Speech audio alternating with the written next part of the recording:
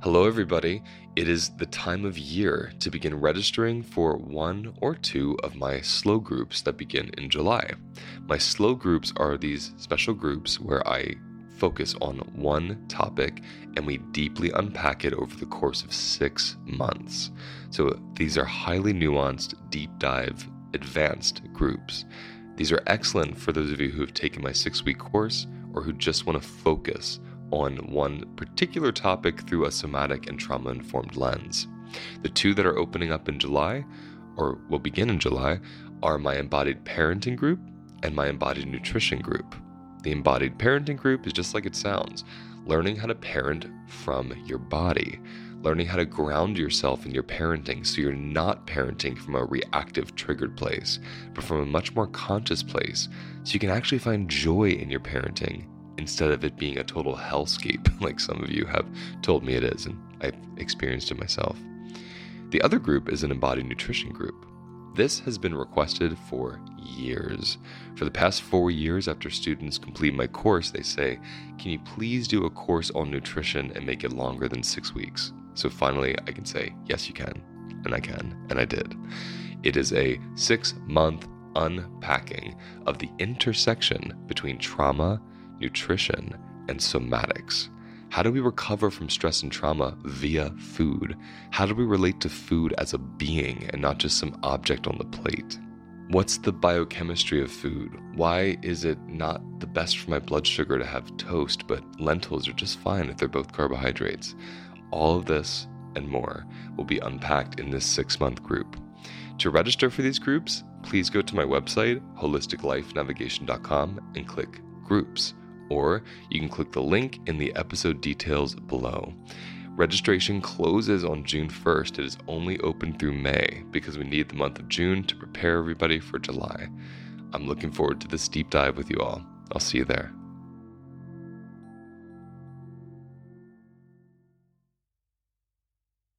On today's episode, I am joined by A'Lelia Bundles, who is an incredible historian and author, and she talks to us about her great-great-grandmother, Madam C.J. Walker, and the story is really a profound one of resilience and intergenerational wisdom. And not to apologize for it, because I think people feel that, well, I'm supposed to be able to figure this out. I must be able to handle this. If I'm really, the leader that everybody thinks I am, surely I will be able to not just help myself, but help them as well. You do need to be able to have some people for whom you do not have to be perfect. Welcome to the Holistic Life Navigation Podcast. I am your host, Luis Mujica. I was sick and depressed until I discovered that I could make music, and then my whole life transformed because I began learning how to listen more deeply. Listen to life, to the people around me, and to my body. And that's when I realized the body speaks through sensations, and learning this new language meant relearning my body and mind. I soon healed myself of many chronic conditions and then began teaching others how to do so as well. Holistic Life Navigation combines nutrition, self-inquiry, and somatic experiencing to help you release stress and trauma just by listening to your own body. This podcast serves as a place to share my experiences as well as the experiences of many others who have healed and are healing through unique, unorthodox, and unusual ways. Your time to learn begins now.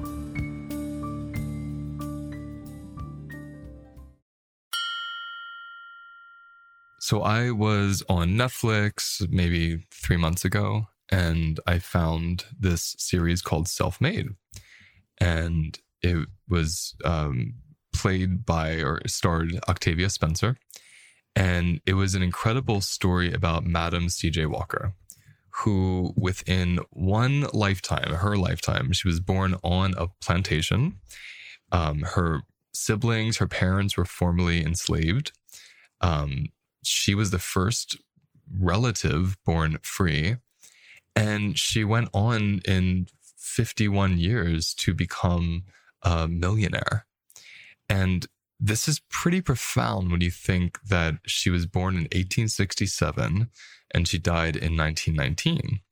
that she was a millionaire in the early 1900s, a woman and a Black woman.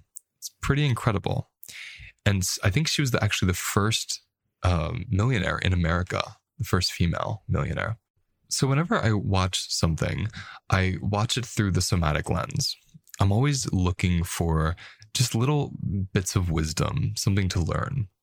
And Madam C.J. Walker's life was such something for me to learn from, because to be a Black woman in the 1800s and to create your own business and to be an entrepreneur and to empower so many other women, Black women in this case, and to become a millionaire, that's so bizarre from what history books have taught us in America about women and about Black women, especially in the late 1800s. So I was really interested in how did she build the capacity to find a safety in herself, to do things as bold as put her image on the front of her product brand so people could actually attune and relate to her. How did she find the safety to go out into towns and travel around the country and sell her products? How did she build that capacity? And how did she not internalize what the world thought about people like her who looked like her? So I did some sleuthing and I found A'Lelia Bundles, her great-great-granddaughter, who is very alive and thriving, and wrote the biography on her, which some parts of the movie were pulled from. And I reached out to her for an interview, and she said yes. And we had a beautiful conversation. And what you're going to learn from the conversation is applicable to anyone listening. You do not have to be a Black woman or a woman. You just have to feel what it's like to live in a body where you don't believe you're able to be yourself. And what really inspires me and kind of reinforms the work I do is when I hear these examples from A'Lelia about how her great-great-grandmother really did operate from having a safety inside of herself, having a sense of self she connected to. So no matter what was happening around her, what people said or how she was treated, she believed in herself as a beautiful person and as a powerful person. And that's how she moved through her life. So I should also say I have a team, an amazing team. My assistant and operations manager, Marika Malaya, who will be on the show in a couple months, and Camille Leek, who is our community manager and assistant in my course.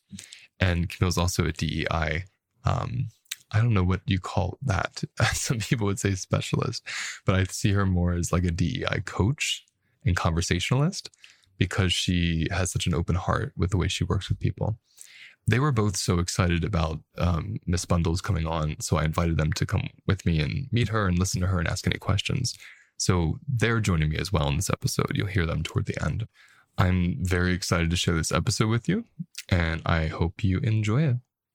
A'Lelia Bundles, welcome. Thank you for joining us. Absolutely. Glad to be here with you.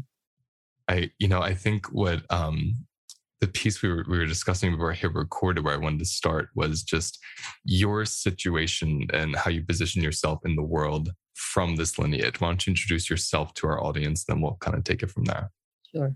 I'm A'Lelia Bundles, and I am Madam C.J. Walker's great-great-granddaughter and biographer, who had a 30-year career as a journalist, which gave me the tools to be able to tell the story. What's it like coming from that lineage?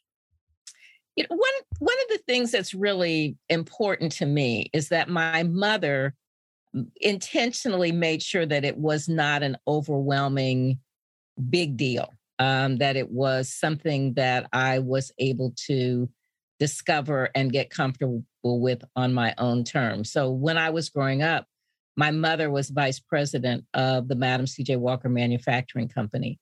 And I would sometimes go with her to her office, and I could see my mom in the role of, being a businesswoman, interacting with members of the staff, with the ladies who worked as stenographers and secretaries and then visiting the ladies in the factory. And just, at that point, not fully understanding, but later realizing that my mother had a very positive relationship with the other people who worked there.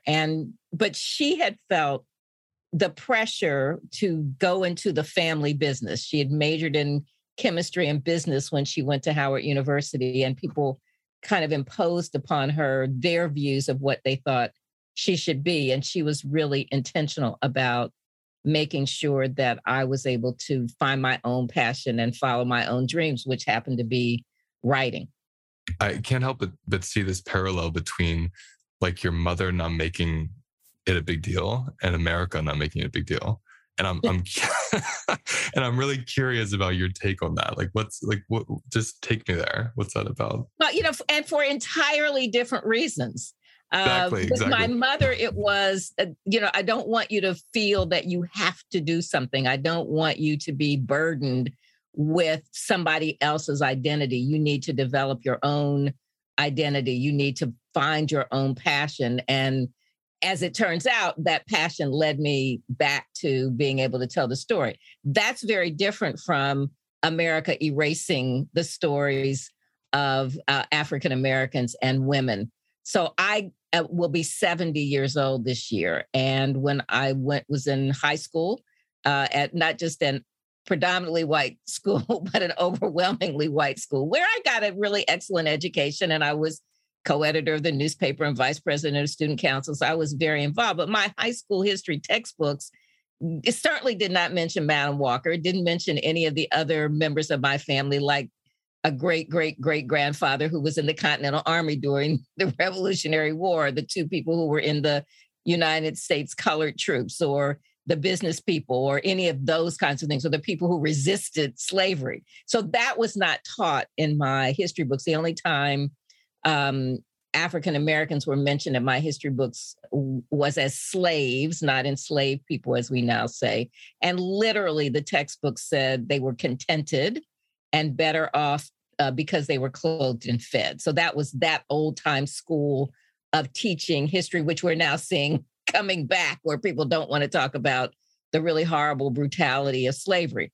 But that was what I learned. And fortunately for me, I was coming of age in college when Black studies and women's studies were really taking hold of the academy.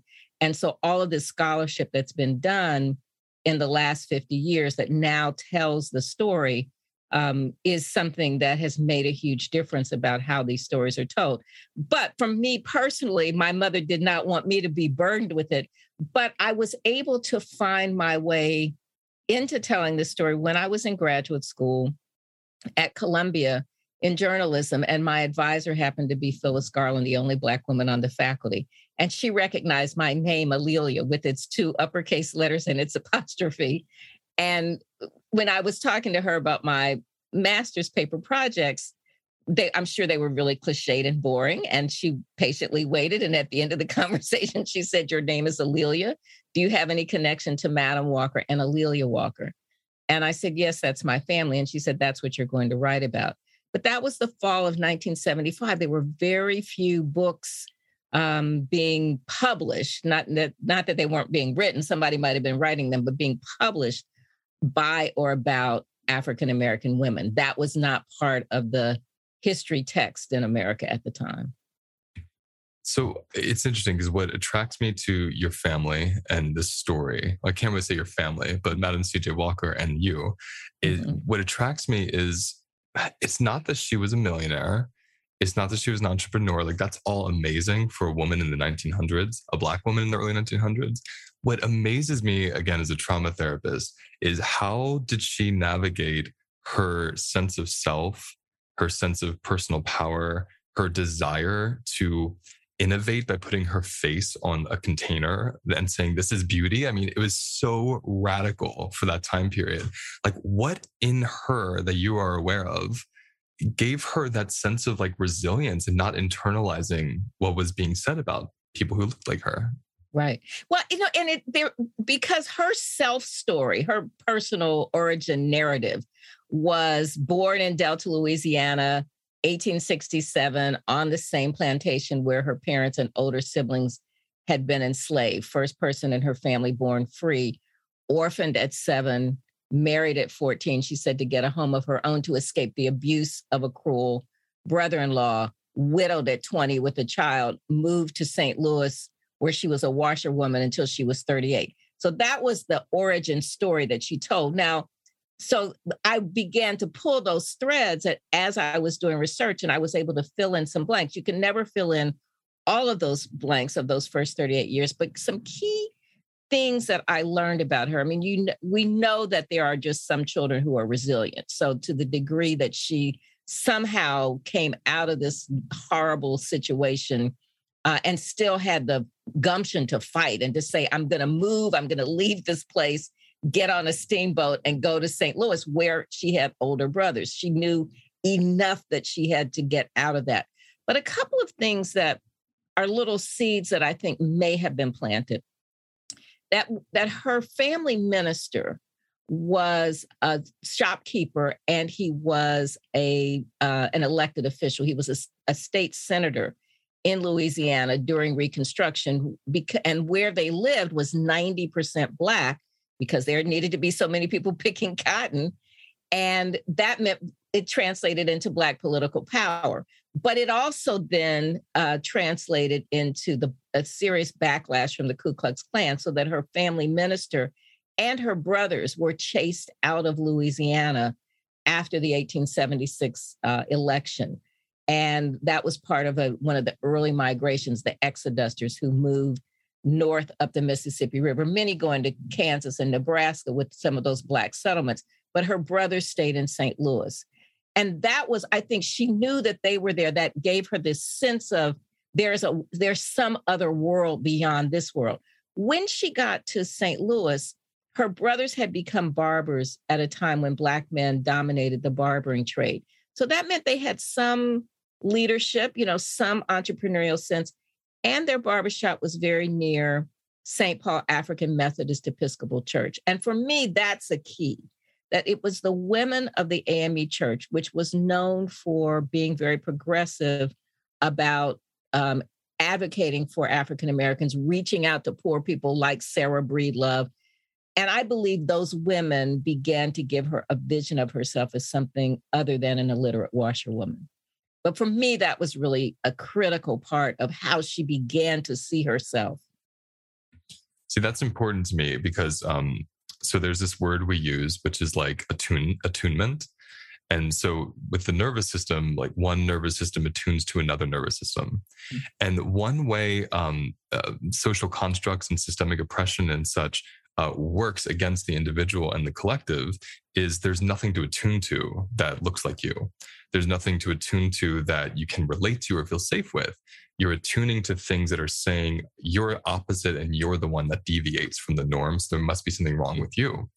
So when you talk, as I'm watching the series and I'm reading about her, I'm thinking, what was it that she was attuning to? Like, where was she attuning to say there is a sense of self, there is somewhere for me in this world? And that answers one of my questions right there.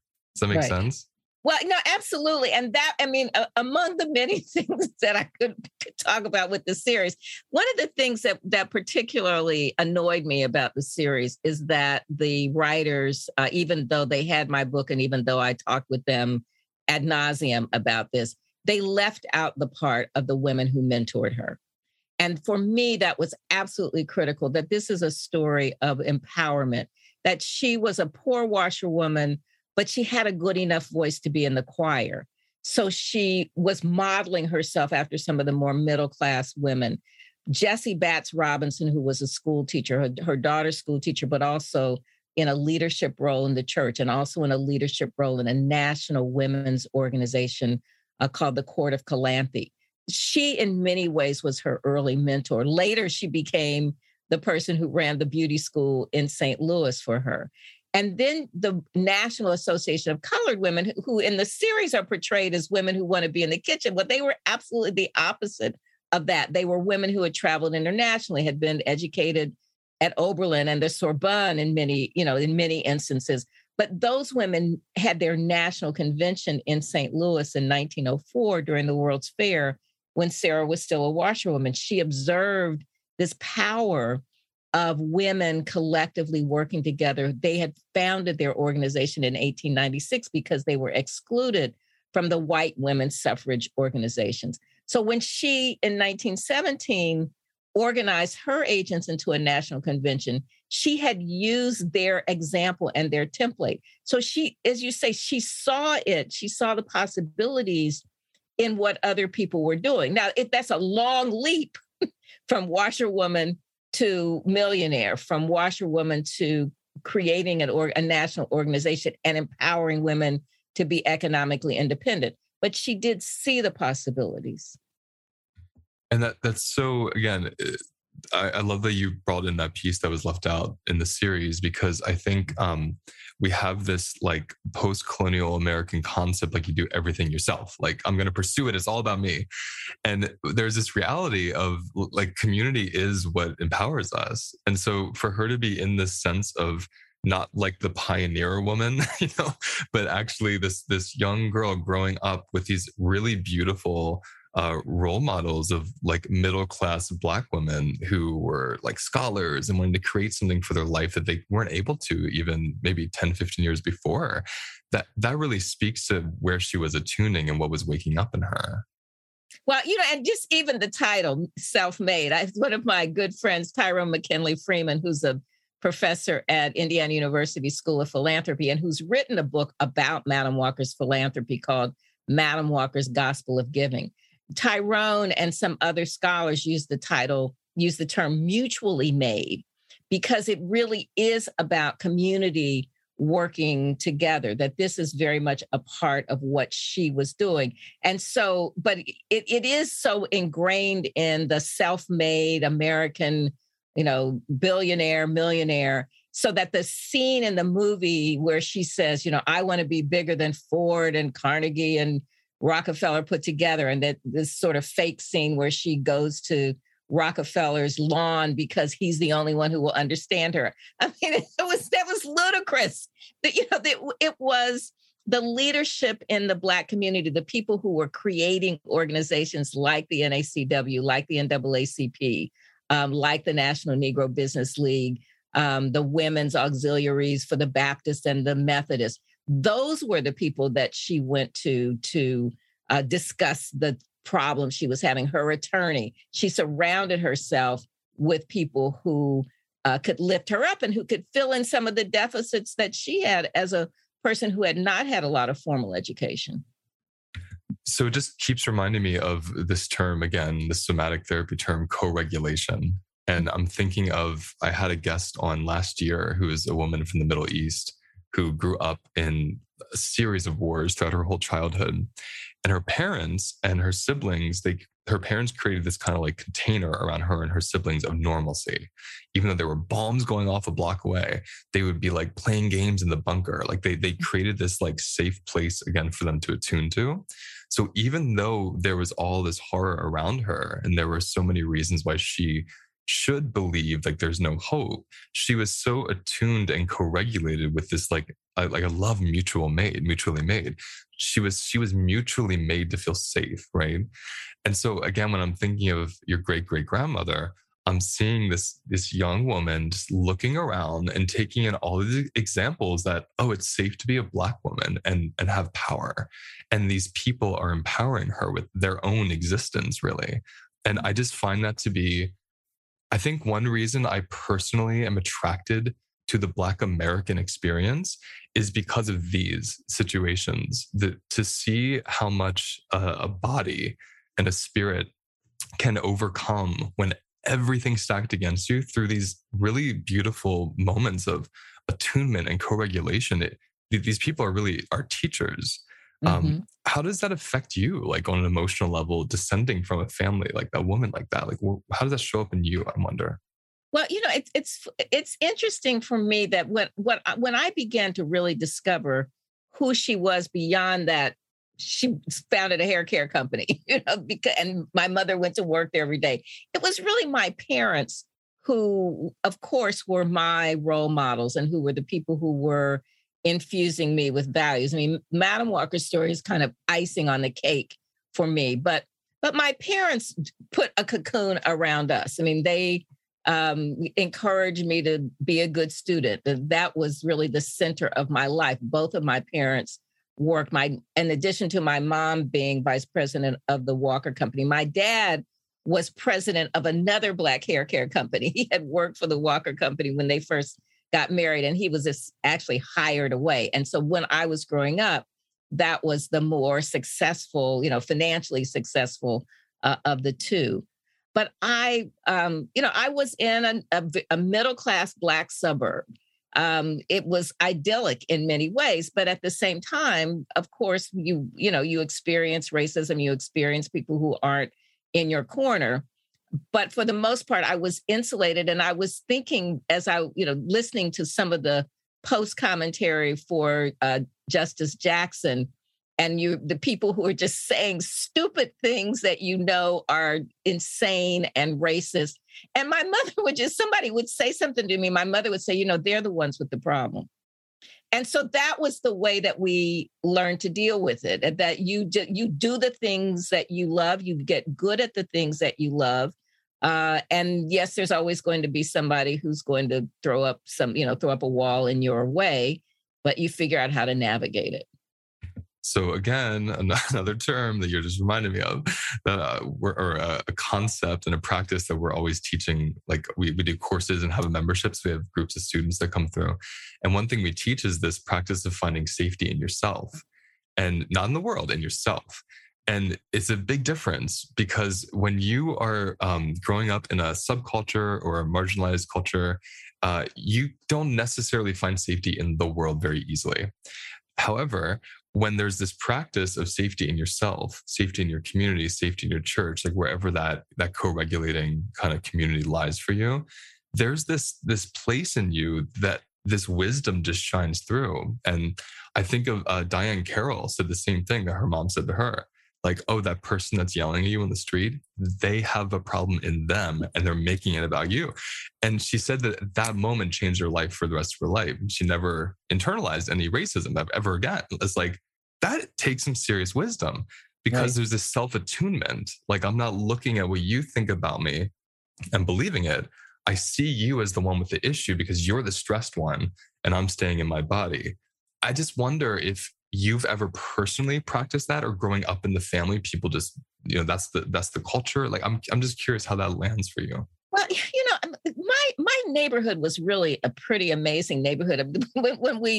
The people that I grew up with, we talk about this, how we had no idea just what our parents were going through and the environment that they were creating for us. But literally, I grew up in Indianapolis, but the neighborhood where we lived from the time I was 6 on was a small Black suburban neighborhood where all of the houses were built in between like 1957 and 1963.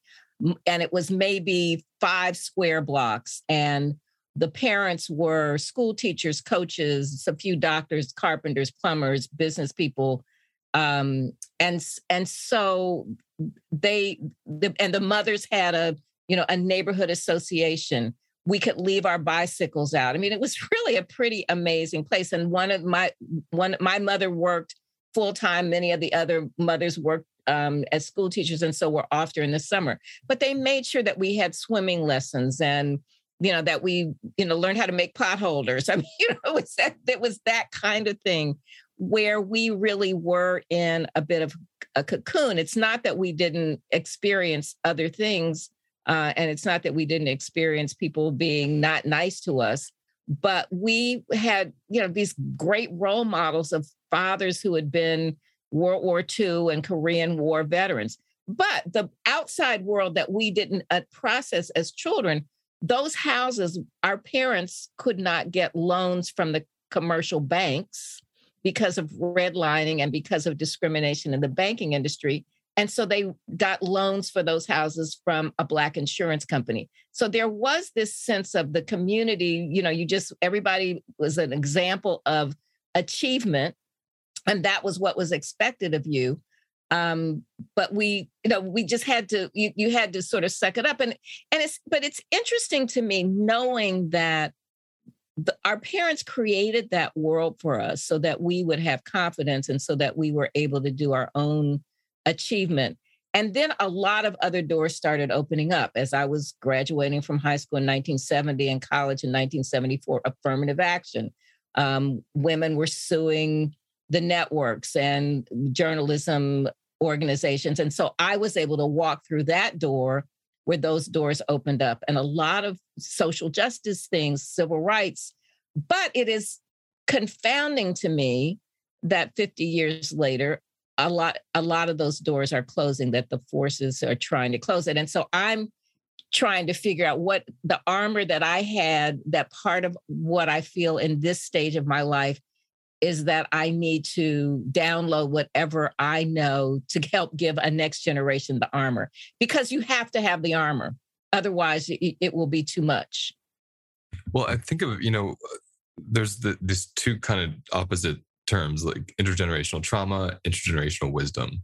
Mm-hmm. And one intergenerational piece of wisdom that seems to have been passed down through your lineage and many others, but I'm talking to you, is this thing of like, we need to surround ourselves with safety of our own community and build from there. And it seems like that pattern kept getting passed down through your family. I mean, that's gorgeous.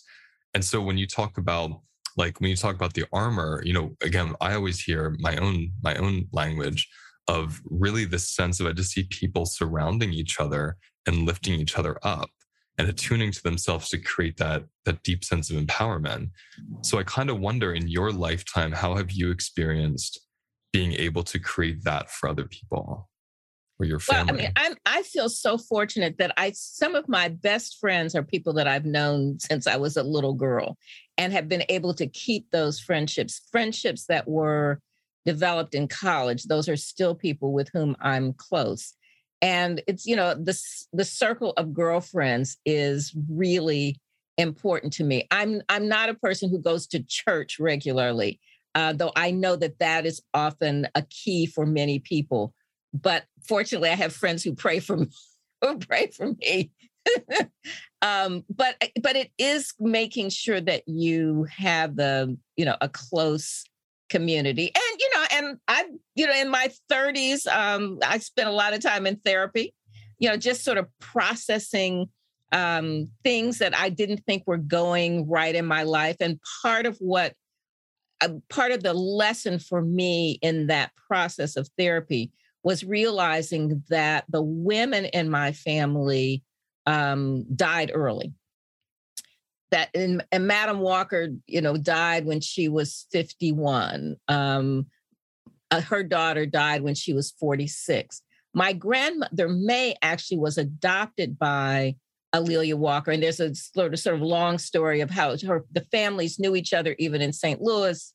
And then her grandmother lived across the alley in Indianapolis from Madam Walker. Her father had died when she was 9. Her mother was raising 8 children, and her mother was a 3rd-generation widow with 7 or 8 children. So there was that sort of sense of loss. And then my grandmother died when my mother was a freshman in college, and my mother died when I was in graduate school, and she was in her 40s. Now, I'm almost 70, so I guess I've broken the cycle. Broke the cycle. But that, that sense of loss and the sense of abandonment that just comes from those early deaths was something that I had to process, and something that I had to figure out, what did that mean? How did that inform the way I felt about myself and about my relationships with other people? How did you personally move through that? Like, what did you learn from that helped you feel connected, feel safe, feel open to your own life, like without being immobilized by the grief? Like, what did you use to get through that? Well, thankfully I had a really great therapist, but I was in graduate school when my mom died. And actually I had just really started doing this research on Madam Walker. And when my graduate school advisor suggested, or insisted that I write about her, when I went back to Indianapolis for Christmas, my mom was in the hospital and had lung cancer, was terminal. But at 23, I really wasn't processing what that meant. And one of the last conversations I had with my mother I was telling her what I was writing about. And I said, I'm finding that, Madam Walker's not perfect, that she's different. She's something other than just the myth. And she said to me, I said, what do I do about that?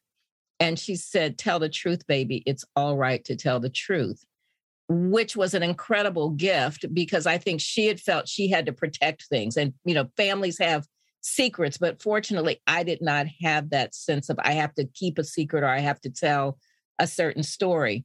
But I just kind of kept moving through my life and saying, well, I have to put one foot in front of the other. And, eventually that catches up with you. And so I had not really, I grieved, I guess, but not really. And so I had to do that grieving, a decade later. Yeah, I think it's, whenever I think of healing, I always think it's to be with what is in you right now. And if there's a grief inside of you and you're distracting yourself from it, knowingly or unknowingly, it's going to wait for you. It's not just going to go somewhere. So that you had this moment where you kind of caught up to it and you realize I have to be with this. I always find that's what makes space for it. And I will say, so what I didn't realize at 23, I just think, God, I just should have gone home and been with my mother. But that wasn't the way our family was structured. You're supposed to keep doing what you're doing, you're not supposed to stop. And so that was okay, well, I would have done that differently. But in some ways I was able to revisit that and reframe that. In 2019, my father and both of my brothers died within 18 weeks of each other. And each of the circumstances was quite different. But my brother, who was 3 years younger than I, also had lung cancer. And he was in Indianapolis. And I was able to spend a lot of time with him. Some good friends insisted that he move in with them.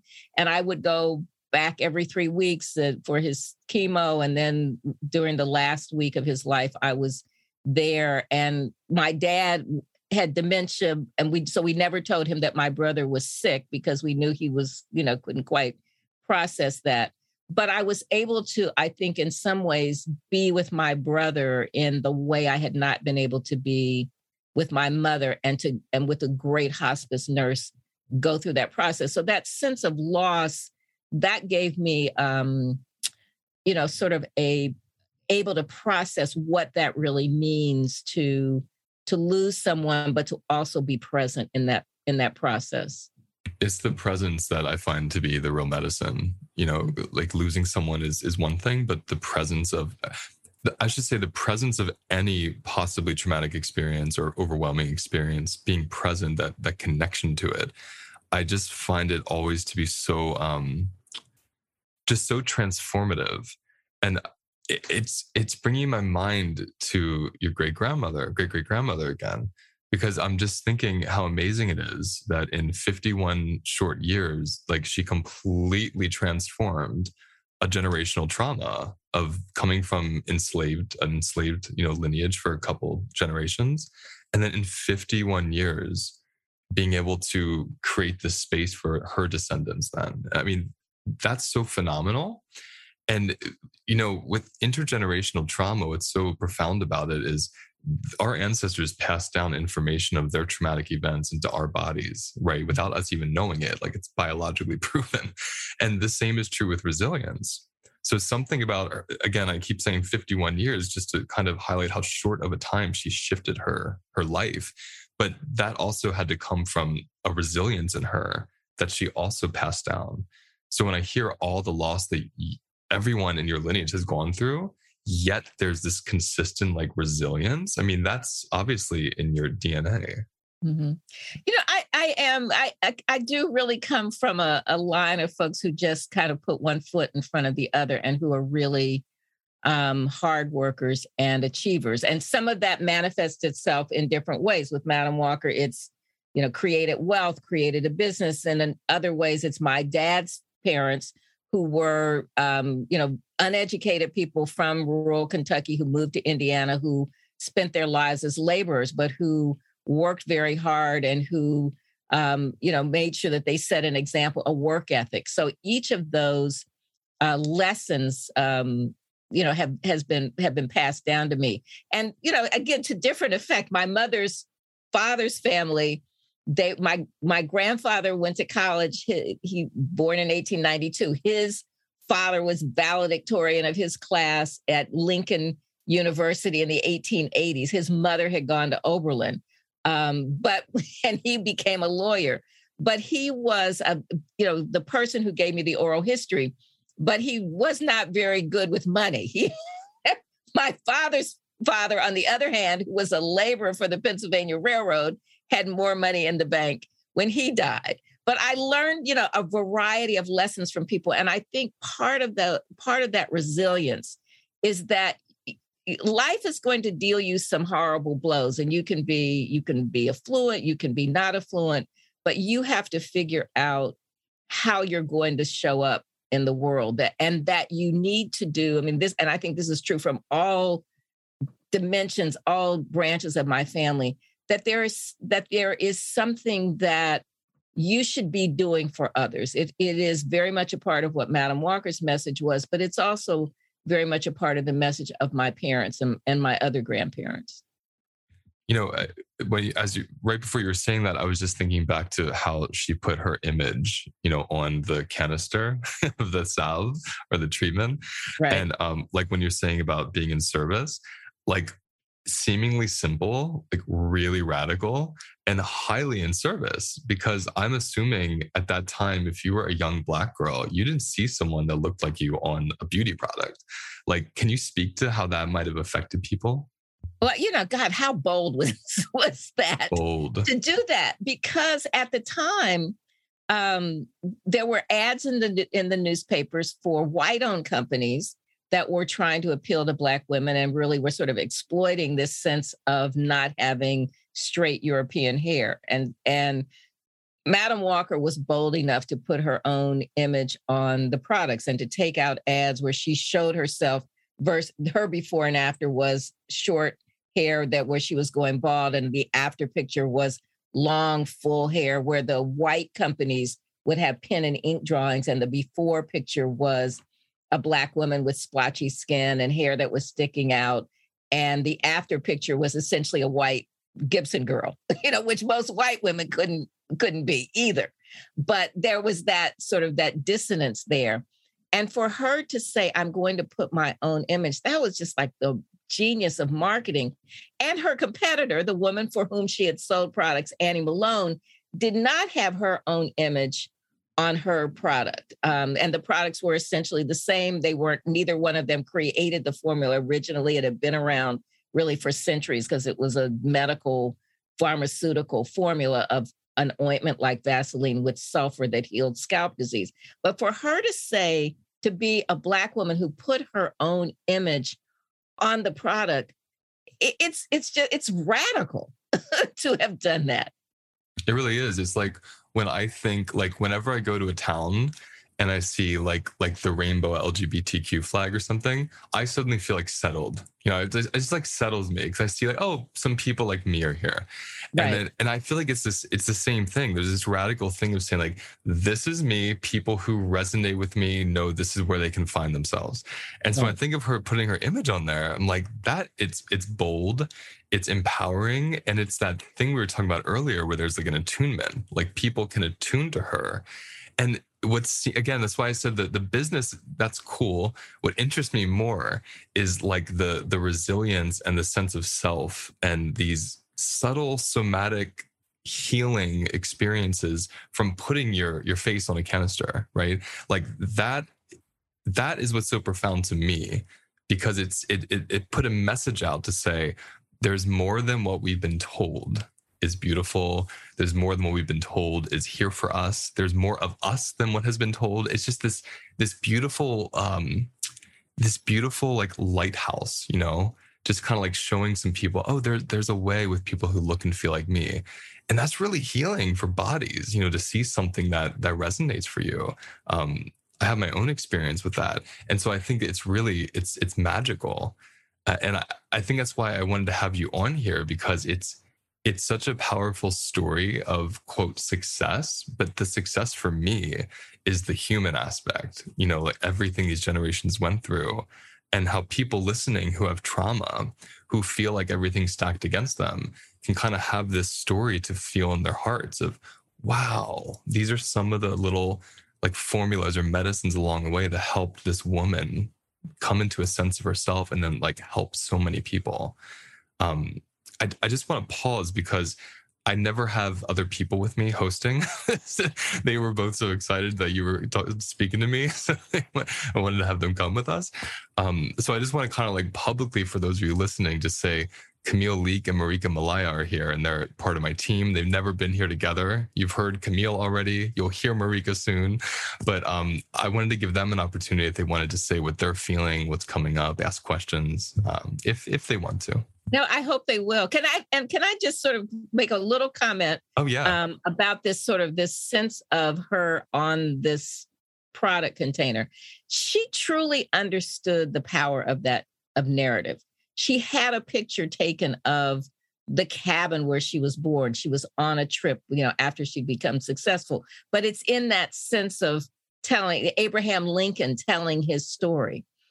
She knew that when I think after a point, she was traveling around selling the products, but she realized, yes, women wanted some products for their hair, but what they really needed was some confidence, some education, some economic independence. And so that story of saying, this is where I started in this cabin as an orphan, does not mean that you have to stay mired there, that you can move on. And that was really, what she was selling to people, not just the hair care products, but this sense of what your life can be. I'm really glad you said that part as well, because I've always said to people, if your heart is open and you want to serve, whether you're working at a corner store or you're a therapist, like you get to change lives.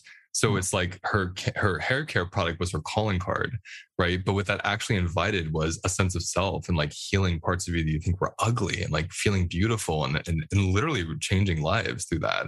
So it's not as shallow, is it, as beauty products? It's much deeper. No, listen, it's open a jar, but yes, it really is. It's like, how can I not have to work? And it's one of her customers said, an agent said, you have made it possible for a Black woman to make more money in a day than she could in a month working in somebody's kitchen.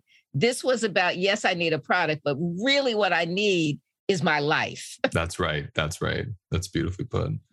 Camille, I saw you unmuting. Oh yeah, go for it. I did. I was going to say, I absolutely love that. In that, I feel one of the things that really stands out for me about Madam Walker's legacy was not just that she became a millionaire, but she became a millionaire on her terms. Like, I feel like it's really easy for us, particularly if we experience any sort of money or poverty trauma, to be told, like, this is the way you make money. And if you deviate from that, you won't be successful. So sort of to Luis's point, I really love the fact that she was successful, not just monetarily, but on her terms. And I think that really, at least some wisdom that I take away around challenging my own preconceived notions as to how can I find success in the world. But that is just something that stood out to me about her legacy. Well, and Camille, along those lines, it's when she was making money, her attorney became very nervous when she started speaking up politically. And said, you're going to be circumscribed and the government is going to come after you. And the government did come after her. She was spied upon because she and Ida B. Wells were so outspoken about lynching. But she was like, the courage to be able to stand up. And it's like, what are you going to do to me? This is where I started and this is where I've come. So there's nothing you can really do to me. I'm going, and my money was made by the people for whom I am speaking. So I'm going to keep doing that. And that can be very hard to do because somebody can circumscribe you. Somebody can come after you. I love... Please, you go first. Oh, no, I was just going to say, I really appreciate that because particularly when you have a marginalized identity, we can be coached by those of our own community of, well, this is the way you should show up. Make sure you don't cause waves or, then this success or this affluence or this sense of security is going to go away. But so to sort of have the safety and security to know that well, what can you do to me? I started from the bottom. Now I'm here. But to sort of know that and be willing to take that risk, or quote unquote risk, I think is really beautiful. So yeah, I thank you for sharing that. And it's what Louise said about sort of being that within yourself. Mm-hmm. So the rest of the world can be screaming at you. Ketanji Jackson illustrated that for us. Like, I am, yes. Here I am. Yeah, stayed in her coherence the whole time. That's right. No, absolutely. That's right. Can I say something what you said? Because I thought it was, I loved, I forgot. I'll think about it. I'll think about it while you ask your question. Yes, interrupt me if it comes back up. I was going to say earlier in the conversation, loved, absolutely adored how you gave context about the mentorship in the community that supported your great-great-grandmother. Because I think, particularly as a Black woman, subscribing to the Superwoman ideal can be very detrimental. And I know there's more and more conversation about that, giving ourselves grace and understanding that it really does take a village. But for so many of us, it is that idea, not just as Americans, but particularly as Black women, you got to be strong. You got to do it on your own. You got to keep up this front the entire time. But if we're really honest with ourselves, to your point, well, no, I'm relying on all these other women around me who give me emotional support, who give me guidance, or being really, I don't like doing that part of the business. Let me bring on some other people that can handle that. That is not my area of expertise.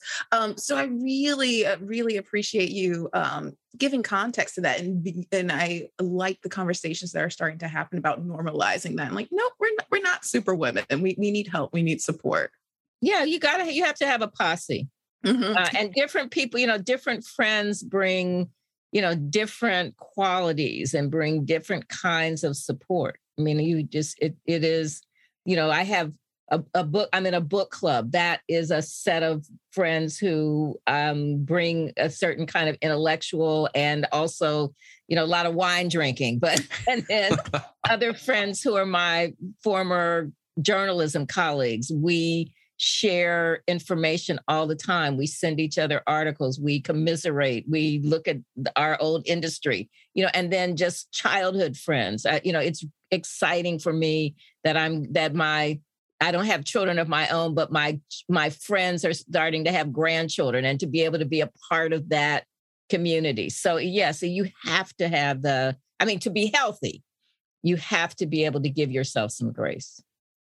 So I have to say two things, because that again reminds me of, in the somatic therapy world, so many people are trying to self-regulate. It's like they see it as like, that's the way. Like, if I can self-regulate, I've beat the boss of every level, and now I'm the best. And I find it so interesting. Yes, self-regulation is awesome. It's a skill that is great to learn and feel safe in your body. And there's this reality that in this like interdependent, even in the natural world, like I'm looking at tree roots, entangling with moss, there's just this nature of interdependence as a species, and with other species, and any life form really can't exist without another life form. And I think reframing this idea of independence into interdependence, and how these co-regulated moments with your book club, with mentors, with friends, with therapists, how that builds our capacity to actually self-regulate and feel safe. And then when we don't, we can kind of go back and like fill up our well with the people we love and feel safe with.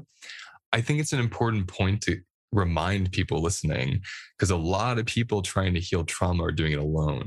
They're trying to do it by reading books by themselves. They're just sitting in a room with just a therapist, and they go home and they don't have a community to go home to. Not that that's their fault, but it's so important for them to know you're not doing anything wrong if you're trying to heal something in you all alone. When a lot of these things that have traumatized us are collective traumas, they're cultural traumas, they're big things outside of us that we've grown up and been bathed in. So I just wanted to kind of like add that. I thought it was important.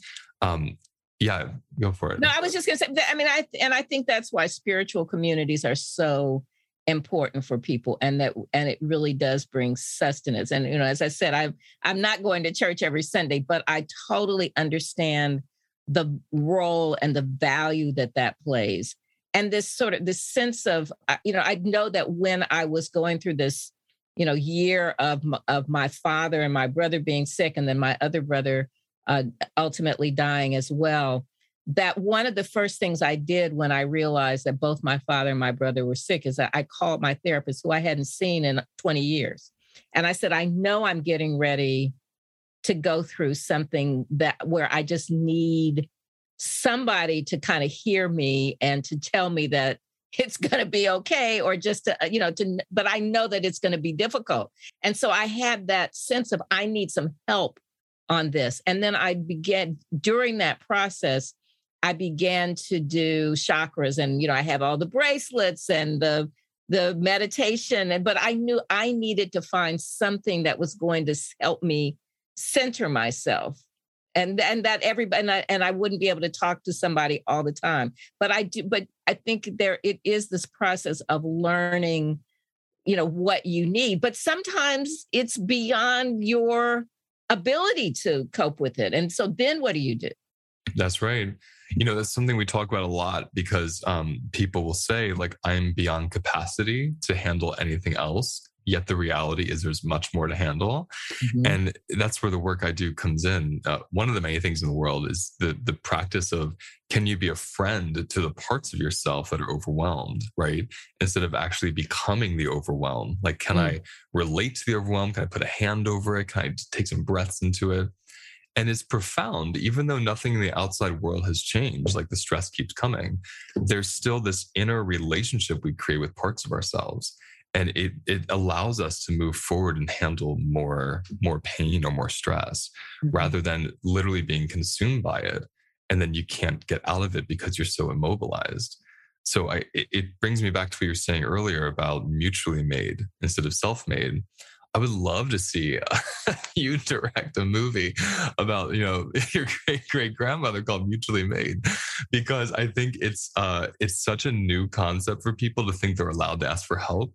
And just like Camille was saying about, like, the superwoman archetype, to see that there is a great power in vulnerability and being open to being humble enough to saying, like, I don't know what to do next. I think that's really beautiful.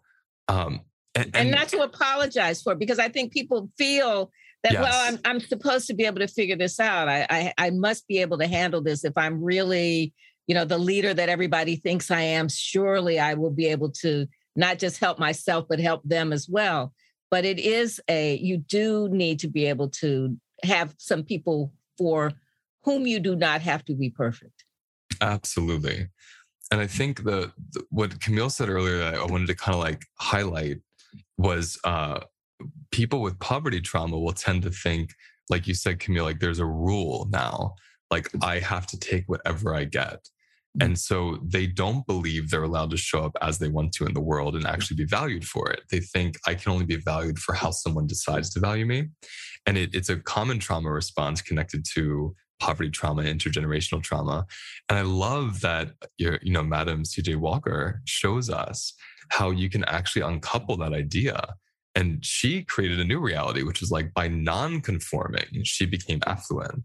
And that's something really nice for people here to witness as well. Like, by literally deviating from what she was given around, like, and not fully, because you're telling us there were these communities that actually were like, no, we can deviate. It's safe to look at us. So maybe I should say, from her growing up and seeing like, oh, these people deviated and they're safe. Like, they love themselves in a way they were told not to, and they're doing well. It helped her uncouple this concept, right, of I have to take whatever I can get or I'll never become anything. And I found it to be important. No, I'm sorry. No, I found it to be an important piece just for listeners to hear around, with trauma, and especially with poverty trauma, we do believe that if we stand out, something bad's going to happen to us. And that's why in this case, your great-great-grandmother is like the perfect case study of saying, yes, that can happen, but in her case, it didn't. So sometimes you can follow what's authentic and you will be rewarded. I'm just curious where you go with that. Well, one of the things I think that annoys me no end is when people will try to use her as an example of, well, if Madam Walker could do it, you can do it. And that makes people feel, oh, it's not possible. I could never be that, or, but what's not being explained is the intergenerational trauma and the intergenerational systemic obstacles that have been set up. So every now and then I'll be having a conversation with young people who talk about intergenerational wealth, and to say to them, what we have to understand, it's not that you can't break the cycle. It's not that you can't achieve. It's not that you can't create wealth in your generation and be able to pass it on to the next generation, but understand that part of the reason as African Americans, you don't have some of the intergenerational wealth that some of your peers have is that your parents and your grandparents weren't there. They bought houses in neighborhoods that were redlined, and so they have no equity in their homes, or their homes were destroyed by highways where the neighborhoods were condemned because there was disinvestment. Or your school loans are so high and the interest is so high. So don't beat yourself up, but begin to figure out ways that you can understand what happened and then figure out the next steps. But there is that sense of, there are people who will want to say, well, why can't you do it if Madam Walker did it? But it's just not, you have to understand the context of what was going on, what she was trying to create. And that's why I love looking at things somatically, because I don't believe in saying this. I say this all the time with people that take our course. I'm like, you can't look at how I healed my trauma or how someone helped me or how Camille and Marika got to where they got to and compare yourself. Our roads are going to be different, but these techniques, these things that we can learn, that we can apply. So instead of saying like, well, why aren't you a millionaire? What's wrong with you? Like if Madam Walker, it's more like, well, what Madam Walker is teaching us is not how to be a millionaire. She's teaching me how to find safety in yourself and how to attune to places that lift you up. And from doing that, I mean, only good can come out of it. Even if something horrible happens to you, I'd rather have something horrible happen to me from a place of like self-love and empowerment than feeling completely disconnected from myself, right? Because of the situation I'm born in. So right. That's what her story really means to me. It's not about success, like Camille was saying. Financial success is like, again, the calling card, just like her ointment was. But it's the deeper message is like, no, you empower yourself through being uplifted by people around you that you can feel safe with. Like that's the message. I just wanted to check with Marika. She's being quiet. I don't know if she wants to say anything or not. I just love this. I think it's great. I was wondering also as a writer, like what you're working on, if you're working on anything. Sure. I am trying to finish editing the last 7 chapters of my biography on Madam Walker's daughter, A'Lelia Walker. I've been working on it for an embarrassingly long time, but I'm almost there. And I'm particularly eager for this story to be out in the world in the same way that I had to, burst a lot of myths about Madam Walker. I'm doing the same thing with A'Lelia Walker. And she was nothing like the character in Self-Made. It was like the opposite of who she was. But to be able to tell her story that she, first the daughter of Madam Walker, which can be, she had a lot of privilege, but also a lot of pressure. And you can never live up to somebody who's larger than life. And I think that was a challenge for her. But in finding her own comfort level and finding her own identity, she really did. She loved music and she loved culture and became a patron of the arts. And she gave some of the most fabulous parties of the 1920s. And so I want her to be able to shine and be her own person and come out from the shadows a bit. Actually, one more question. Ms. Bundles, about your own journey with being a historian, particularly a historian of your family. It really appears like you approach it with a sense of curiosity, not judgment. Like I loved how you were describing, Mom, I found some things out about Madam that might not be so good. Where did that come from in you? And I ask because so many people are going on a generational healing journey and they find they don't have capacity for the quote unquote bad things in their lineage or in some of their ancestors. How can you describe your journey, how you got to that approach? I think being a journalist, I think having that training as a journalist made me be able to sometimes look at things from a 40,000 foot view and then also to, to process it and to just think every family has the good, the bad, and the ugly.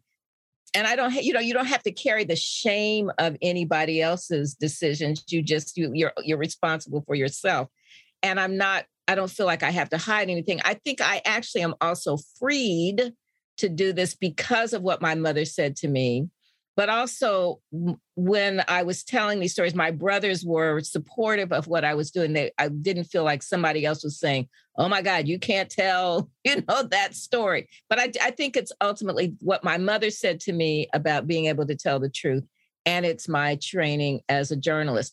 But I do agree that there are family stories that do make people uncomfortable. This 1950 census that's just come out, I'm sort of relieved that I was born 2 years later, so I'm not in it. But people are discovering a lot of things. And with some of the DNA testing, people are discovering that, they're people who they thought were their fathers or aren't their fathers.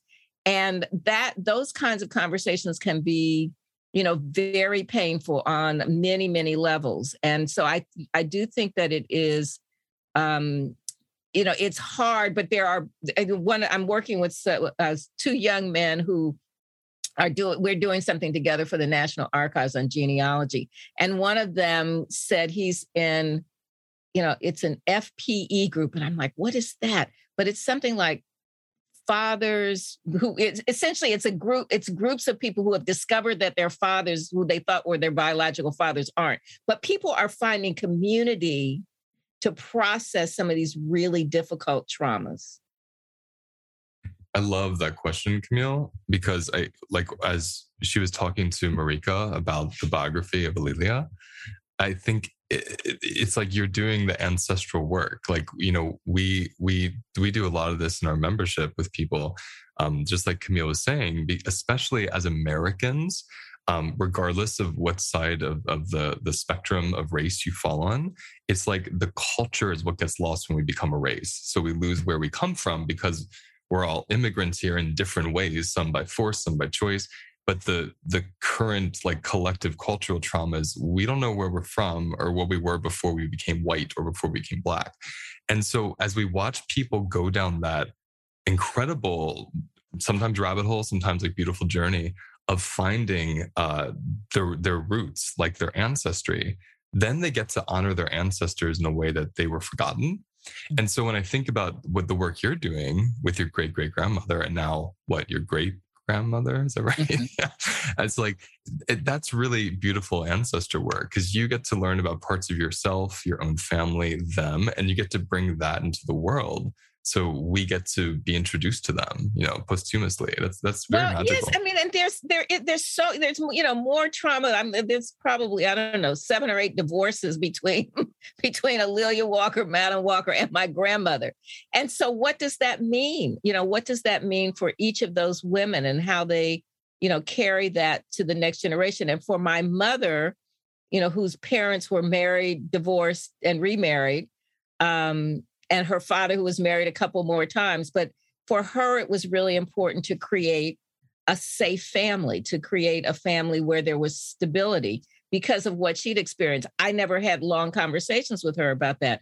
But it's been, revealing for me to examine what the ancestors went through and to see what these women's stories. I'm fortunate that I have letters and I can find some records. But I think it does.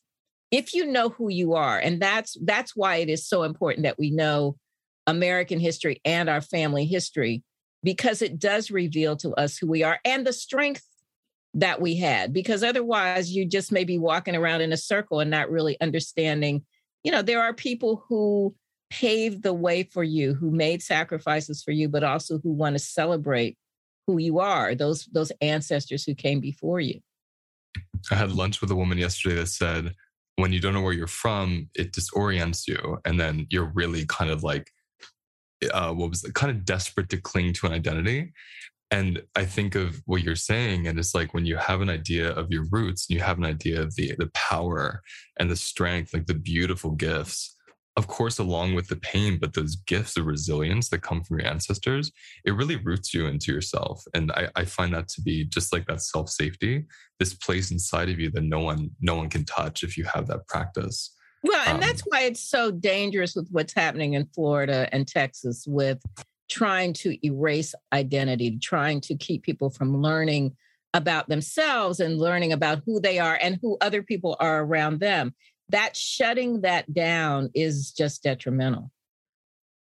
Well, I'm realizing we're over time, which is very easy to do with you, obviously. I want to thank you so much for speaking with us. And I want to thank Camille and Marika for joining me and being here and just your presence and great questions. Just so happy to have gotten to meet you and for you to share some of your wisdom with us. Thank you for your time. Well, I thank you so much for reaching out. And I'm really glad we had this conversation. It was a different kind of conversation than I usually have, and I welcome that. Well, I hope you enjoyed today's episode. My question for you is, where do you feel the episode? Take a breath and just notice. What's your body doing right now? Sit with it. Let it speak to you. And let whatever comes up, come up. And your only job is to listen. For all the wisdom you need is right inside of you. To learn more about my work, you can visit holisticlifenavigation.com and sign up for my mailing list. You'll receive a weekly newsletter with specific monthly topics, free resources, and upcoming events. You can also follow me on Instagram. If you like my podcast, please leave a review and share. Thank you so much for joining me. I'll see you next time.